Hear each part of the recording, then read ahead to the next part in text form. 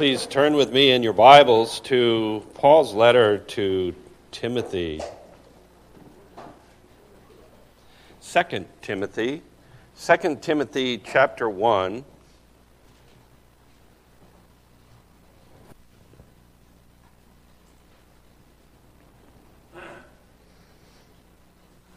Beginning in verse 8, we'll read through the end of verse 10. Before I read, just to say that Pastor Rob has been preaching through the book of Revelation. Whenever I get the opportunity to preach in the mornings, I'm very hesitant to interrupt or try to take the next verses in the book that he's preaching on.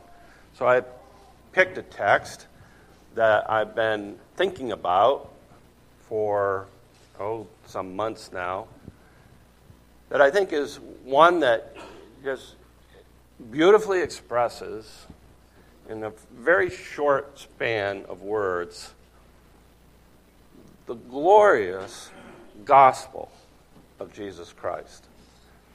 And I'd like to unpack it with you this morning. So we begin with 2 Timothy chapter 1, beginning in verse 8. Therefore, do not be ashamed of the testimony about our Lord, nor of me, his prisoner, but share in suffering for the gospel by the power of God, who saved us and called us to a holy calling, not because of our works, but because of his own purpose and grace, which he gave us in Christ Jesus before the ages began, and which now has been manifested through the appearing of our Savior, Christ Jesus, who abolished death and brought life and immortality to light through the gospel. So ends the reading of God's holy word. When Paul wrote these words, he was sitting in prison. And his active traveling had come to a halt. And he knew that he was coming to the end of his life. And as he was considering the needs of Timothy, his fellow soldier and fellow minister in the gospel, he exhorts Timothy not to be afraid to share with him in those sufferings. We also need to hear those words. Let's join together in prayer. Our gracious God and Heavenly Father, we ask that as we consider these few words that you inspired the Apostle Paul to write to his fellow pastor Timothy all those many years ago, may it be, O Lord, that we hear them afresh as being spoken to us as well, and that you would impress them upon our minds and hearts this morning. We ask this, and for your aid, for your assistance, for your grace, even in this hour. In Jesus' name, amen.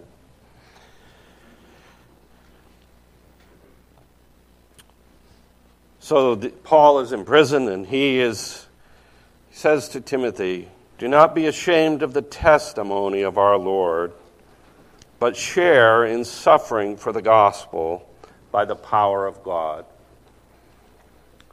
The Emperor Nero had recently come into power and had begun a campaign of the persecution of Christians, and the Apostle Paul had gotten caught in that net and was being held in prison.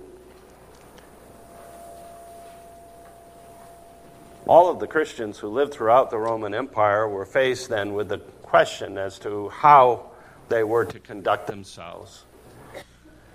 How would they live in a culture and with an emperor that was hostile to them as Christians?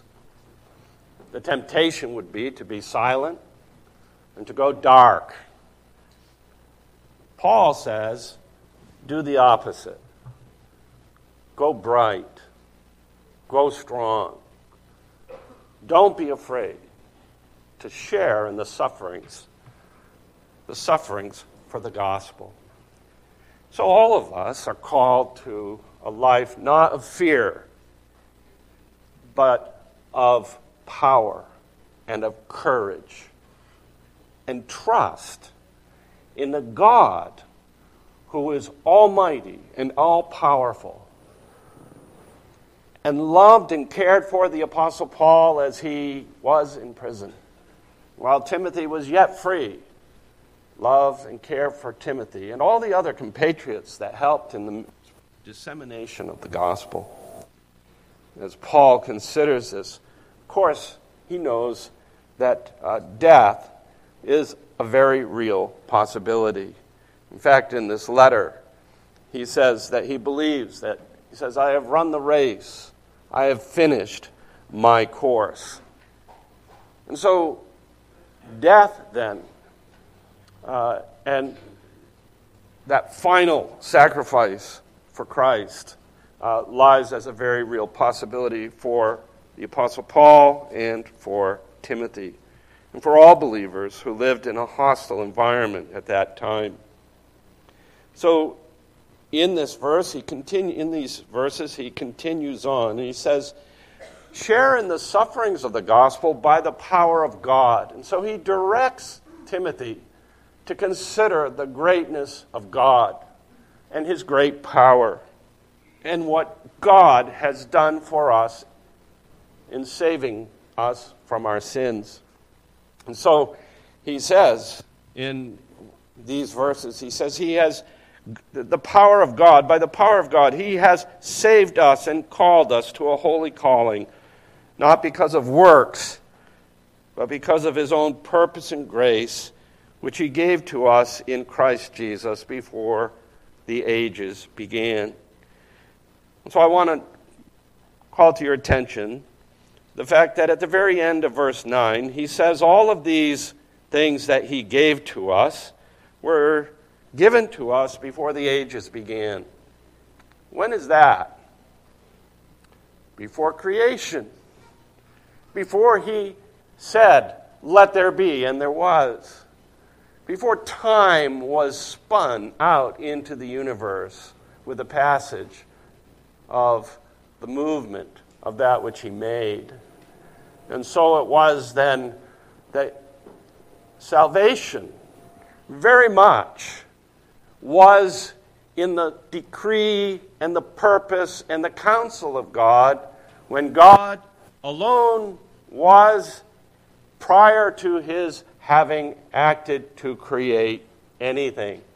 The Father, the Son, and the Holy Spirit existing in triune glory, in absolute splendor, and rejoicing in the glory that was his before the world that we know was in existence. Yet, all of this that God has done to save us, Paul says to Timothy, was done prior to this creation. So I want to sort of break this down into 4 headings. And this is sort of the path that I'm going to follow. First of all, he saved us. Secondly, he says he called us to a holy calling. Thirdly, he tells us the reason that he did it. And fourth, he tells us who it was that is the surety that would bring this about.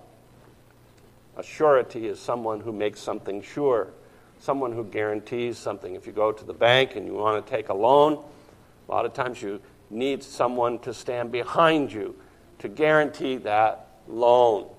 A surety, someone to represent, someone to guarantee. And Jesus Christ, the mediator, is often referred to, especially by theologians, as our surety, as the mediator, as the one who is the guarantor. So those 4 things. He saved us. He called us. The reason he did so. And the one by whom he did it, the surety. And so, first of all, let's consider the fact that here the Apostle Paul tells us that God in his great power has saved us. What does that mean? Well, if you're saved from something. And that which God saved us from is eternal death. Eternal death. He saved us from being cut off from Him forever. He saved us from hell, from suffering in hell for all eternity. Remember that mankind fell in Adam. He fell in Adam as Adam sinned and broke God's commandment. The Bible tells us that as sin came into the world through that one man, Adam, and then death spread, and spread to all men because of that. And we also follow in Adam's footprint. We also sin. But we were in Adam as our representative, and when he sinned against God, we also sinned in him. And the wages of sin is death. And death is defined, we think of it, temporal death, as a separation of the soul from the body. But eternal death is the eternal separation of soul and body from God's loving presence. And so when he says to Timothy that he saved us, that is what he's referring to. He saved us from sin and death, the consequences of sin. The wages of sin is death. Well, what does it mean for God to save us before we existed? Well, Paul told the Ephesians in chapter 1 that he chose us. He chose us even as we were included in the mass of fallen and sinful humanity. God set his love on certain ones whom he chose. Ephesians 1:4. Even as he chose us in him before the foundation of the world. There he says the same thing. We are talking about the purpose of God prior to creation. He chose us before we existed, before we had come into being. He saved us then, I believe, refers to God's electing love. He chose us before the ages began. But the second thing that we see is that he called us. He says he saved us and called us to a holy calling. What does it mean that God should call us? Well, it's one thing for God to purpose to save his children. It's another thing for him to set in motion a plan by which they would come out of death and into fellowship with himself. And to be called by God is that. He called us to himself, to fellowship and communion with himself. How does he do that? He does it through the gospel. He does it through God's word.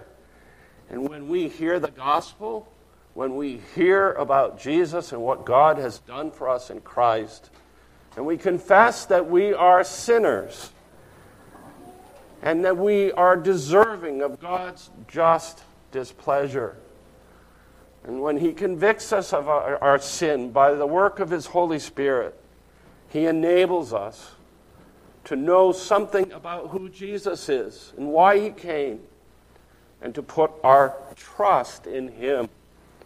And so he calls us by the message of the gospel. The gospel, or the word of the gospel, is his instrument of calling. And that's why it's so important that we know the gospel. It's so important that we know how to verbally express that gospel as it is taught to us in Scripture. He tells the Ephesians in him also when you heard the word of truth.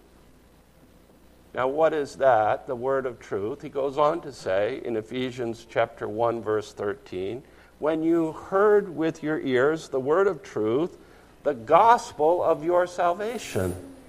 There it is. The word of truth, the gospel of your salvation. God comes to you with that word of truth, and he calls you to himself. That's calling. Not only does he call you externally, but he calls you internally. It's not merely a hearing with the ears, but it's a hearing with the heart, where he enables us and quickens us so that we respond to that which we hear, where we have a sense of our great need, and we have a sense of that God is indeed speaking to me right now, and that God is calling me right now to faith in Jesus Christ. It is a calling. It is an effectual calling. The writer of Hebrews puts it this way, therefore, holy brothers, you who share in the heavenly calling. It is not only an external call, it's not only a call to our hearts and to our affections and our wills, enabling us. The Shorter Catechism puts it this way, it convinces us of our sin and misery, it enlightens our minds to the knowledge of Christ, and it renews our wills. And he persuades us and enables us to embrace Christ Jesus. That's that effectual heart calling. And it happens to each one of us in a different way. Our experiences in life and all of the things that are a part of our individual story, how it is that he brings us into contact with this word of truth, the gospel, how it is that he enables us inwardly to feel it and to know it and to trust in Christ is unique and different for every single person. But he does just that in every single one whom he calls.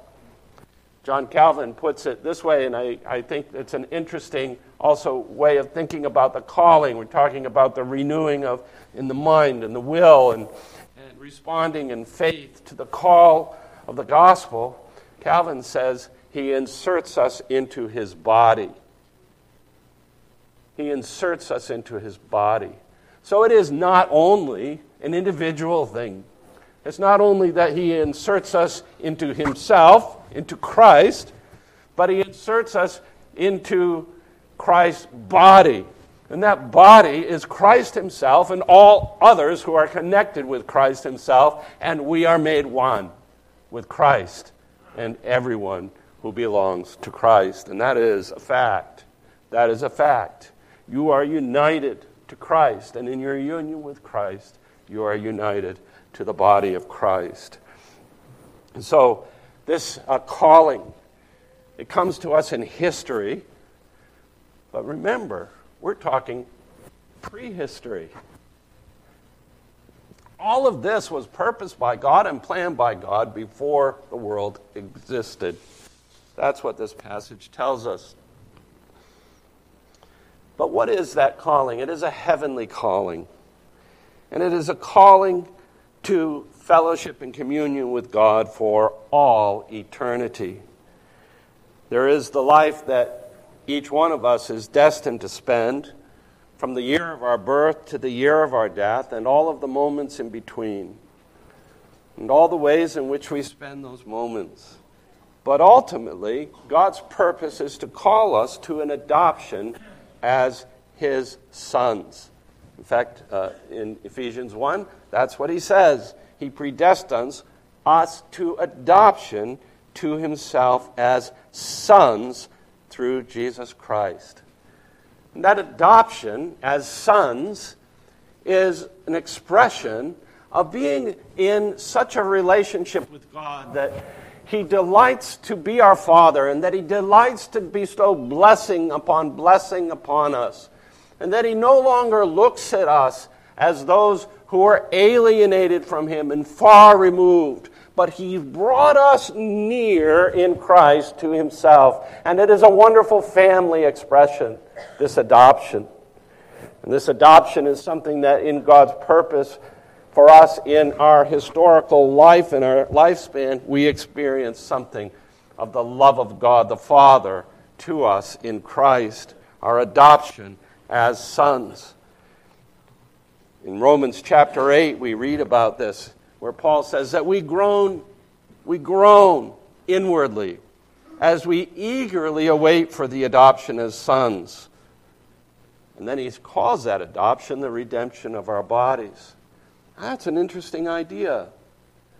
God, in our historical life, in our mortal flesh, in our mortal life, adopts us as His sons and daughters. But He's called us to immortality and the resurrection of the body. And it is in the resurrection of the body that our adoption comes to its completion. Just as was prayed earlier by Elder Ron, that at that time when we are with Christ for eternity, when we are without sin, when God has purified you from every corrupt thing that attaches to your heart in this mortal flesh, when all of that is gone, and you exist before God in a resurrected and glorified body, that is adoption in its fullest sense. That is the moment in which God will bring you into His presence as glorified in soul and body, sinless in soul and body, and you will be His forever and ever. That is the heavenly calling. That is the calling to which God calls you. What an amazing thing. And Paul wants Timothy to know this because he wants this to weigh so deeply into his soul that he's willing to sacrifice everything of time and sense that is attached to this mortal life for the sake of that heavenly calling. And it's only if we know something of the glory of God, something of the glory of the calling to which He has called us in Christ, that everything else takes its proper place.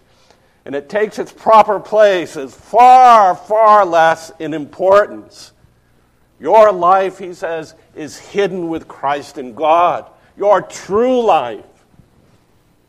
So when it comes to testifying boldly and living strongly for Jesus Christ in your life, remember where your true life is. That's what Paul is telling Timothy.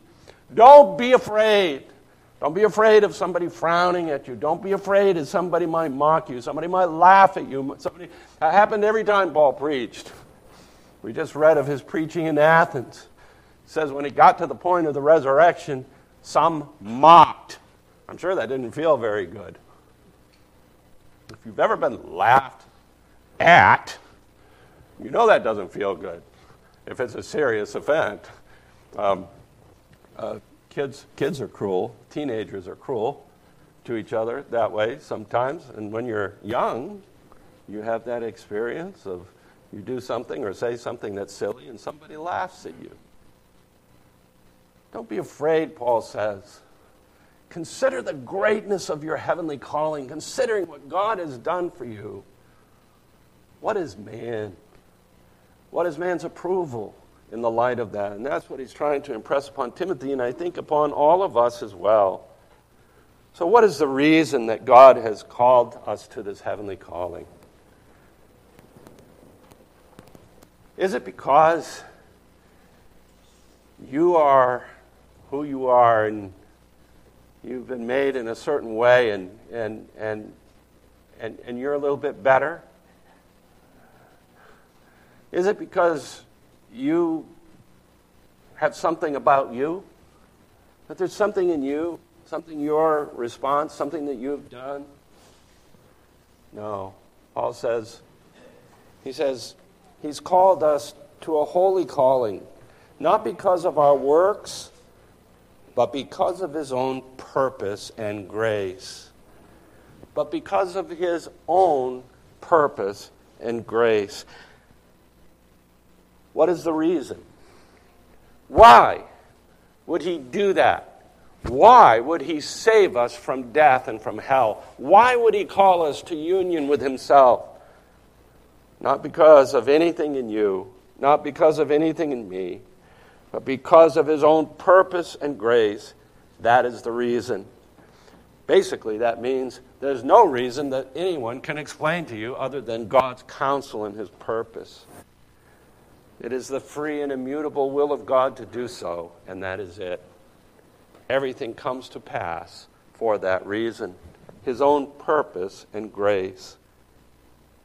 And so we see then that it is rooted in God's divine purpose, that he would give salvation to a people and that he would give them to Christ. And so then, as we continue with this, we see then that the time in which it was done in all eternity. But it was manifested, and it would be manifested in history. John Calvin puts it this way. He gave it to people who were not yet born, quite apart from any consideration of merit. And he kept it stored away among his treasures till the time came when he would make it clear by the result that he determines nothing in vain. And so Paul exhorts Timothy, don't be discouraged. Bear witness. Bear witness with confidence. And so we look next to see the one who is the surety. He gave all of this to us in Christ Jesus. He gave it to us in Christ Jesus, he says. And it's very interesting the way he speaks about him. He says, he gave it to us in Christ Jesus before the ages began, and which has now been manifested through the appearing of our Savior, Christ Jesus, who abolished death and brought life and immortality to light through the gospel. And so it was given to us in Christ Jesus before. And he looked upon Christ before, not merely in his eternal nature as the second person of the Godhead, one with the Father in essence, but also he looked at the Son as incarnate before he was incarnate. He looked at the Son as the one who would be the Savior of a people before he became, in history, the Savior of a people. He gave us salvation in Christ before the ages began. And so it is that our salvation surety is the Lord Jesus Christ. And he existed prior. That is the message of the gospel. That the Son of God became man. He pre-existed history. It was given to us before the ages began. Proverbs chapter 8 tells us about wisdom. The Lord possessed me, it says, wisdom personified. And we interpret this as being the second person of the Godhead, the Lord Jesus. The Lord possessed me at the beginning of his work. And this is Proverbs 8, verses 22 and following. He possessed me at the beginning of his work, the first of his acts of old. Ages ago, from everlasting, I was set up. At the first, before the beginning of the earth, I was daily his delight, rejoicing before him always, rejoicing in his inhabited world, and delighting in the children of men. Delighting in the children of men before they were the children of men, delighting in them as God planned to make them in the ages to follow. And so the Lord Jesus is the one in whom all the counsels for our salvation took place. He was set up. He was made to be the mediator before the ages began. His being set up there was the glory that Jesus had from everlasting with the Father. John Owen puts it this way: there is none other than the special exaltation which he had when he was set up from the beginning. These are the eternal transactions between the Father and the Son in his eternal counsels with respect to the church, the salvation of men.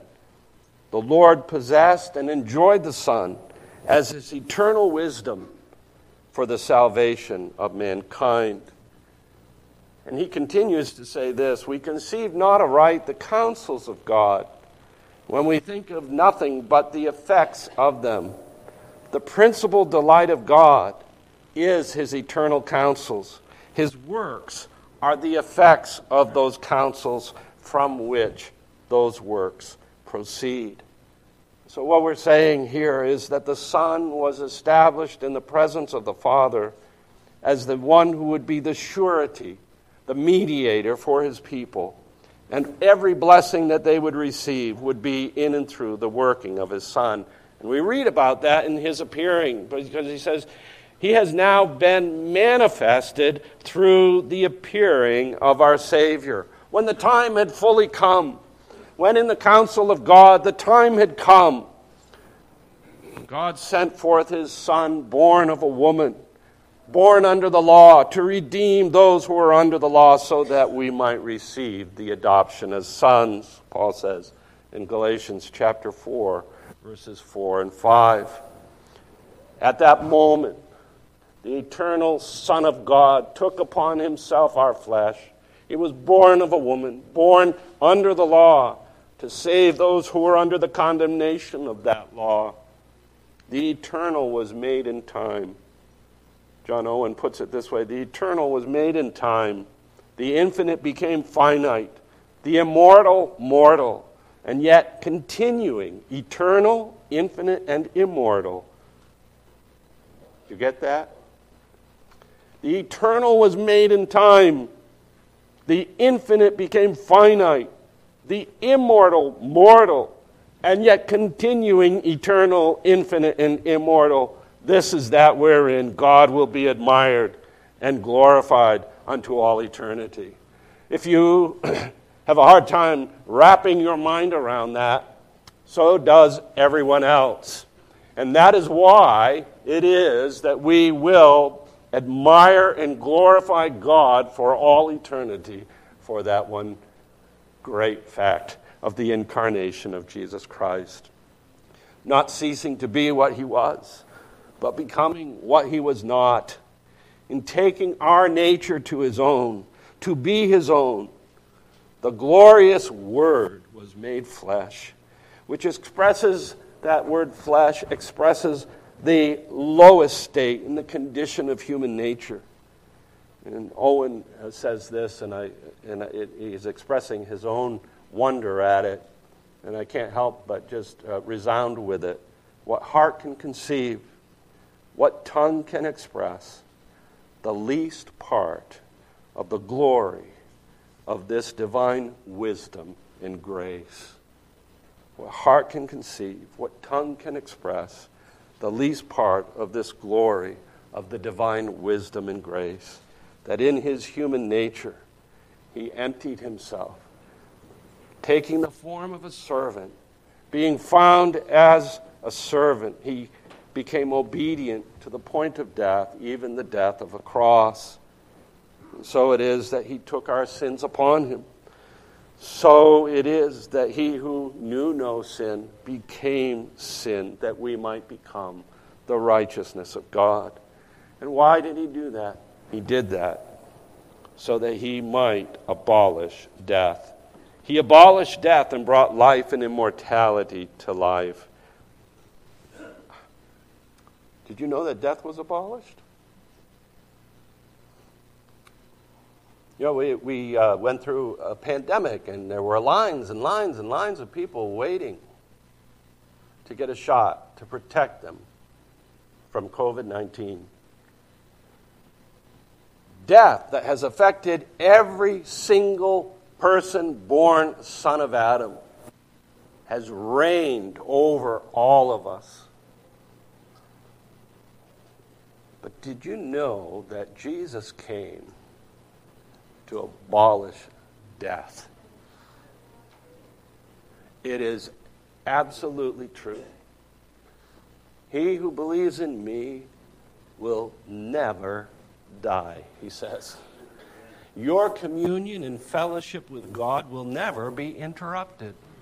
You will lay your body down one day, but your fellowship with God will not be interrupted. That's how secure, and that's how amazing salvation is. It means that for you, death is abolished. And if you would think that there would be lines of people outside this church today, if they knew that God had provided a means for sinners to be reconciled to himself and not to die, wouldn't that be the case? I mean, think about it. Why is it that that is not the case? He has abolished death, and he has destroyed it. As the writer of Hebrews says, through death he might destroy, through his own death, that he destroyed the one who has the power of death, that is the devil. In Colossians 2, by canceling the record of debt that stood against us with its legal demands, he set all those legal demands aside, nailing them to the cross. As the poet John Donne says, death, be not proud. Death, be not proud, though some have called thee mighty and dreadful, for thou art not so. For thou art not so. He ends that poem by saying, one short sleep past, and we wake eternally, and death shall be no more. Death, thou shalt die. Jesus Christ came to abolish death, and he brought life and immortality to light. So abolishing death is one side of the coin. Bringing light and immortality is the life and immortality is the other. What is life and immortality but that final state that we spoke of earlier? Being in the presence of God for all eternity, with a sanctified and holy body and a sanctified and holy soul, resurrected and glorified in the presence of God. That is life and immortality. He abolished death and brought life and immortality to light through the gospel. It is the gospel that is the means by which all of this is brought about. I tell you this, Paul says, flesh and blood does not inherit the kingdom of God, nor does the perishable inherit the imperishable. Behold, I tell you a mystery. We shall not all sleep, but we shall all be changed in a moment, in the twinkling of an eye, at the last trumpet. For the trumpet will sound, and the dead will be raised imperishable. For this perishable body must put on the imperishable, and this mortal body must put on immortality. Put on immortality. Paul speaks to the Corinthians about we have a house in the heavens, a house that God has made. It is that eternal body that he has for us. When the perishable puts on the imperishable, and the mortal puts on immortality, then shall come to pass what is written. Death is swallowed up in victory. O death, where is your victory? O death, where is your sting? The sting of death is sin, and the power of sin is the law. But thanks be to God who gives us the victory through our Lord Jesus Christ. So we are still in this tent. We are still burdened. We long to be further clothed. We long to be swallowed up by life and immortality. That's what lies ahead for you. To be swallowed up in that great life that God has for all of his children. And he's guaranteed it by the surety. Because he has been raised, we also will be raised. And he's also guaranteed it by the Holy Spirit that he's given to us as the down payment and the promise of that which is to come. It is a partial installment of that which is whole and which lies ahead. And that is the gospel. That is the wonder of the gospel. It is the abolishment of death, and it is an announcement of life and immortality. So in the midst of a life in which we're called to bear witness without fear, we recognize the greatness of God, the power of God, what he has done in Jesus Christ, what he has planned before time began, and what became manifest in the incarnation, in the life of Christ, and in his resurrection. It was all a part of God's mighty plan of salvation. Thank God for that. As a congregation, we came very close to losing someone very dear to us all, Brad Sprecher. And we thank God for his mighty power in bringing him back to his family and back to us. And that life that God has called Brad and has called us all to live is a life in which we are given a span of time. How will we live it? Will we live it in fear, or will we live it with courage, boldly proclaiming Jesus Christ and the knowledge of the gospel and the way to life and immortality? May God give us grace that we would do that. Let us pray. Our gracious God and Heavenly Father, we do pray that this message of the gospel expressed so beautifully in these verses that Paul wrote to Timothy would remain with us, that you would fill us with the knowledge of Christ and the knowledge of his glory and all that you have planned for us even from all eternity. And Lord, we do pray that you would grant to us each one courage to live for you in this fallen and sinful world. Enable us to be lights, calling men and women to saving faith in Jesus Christ. We ask this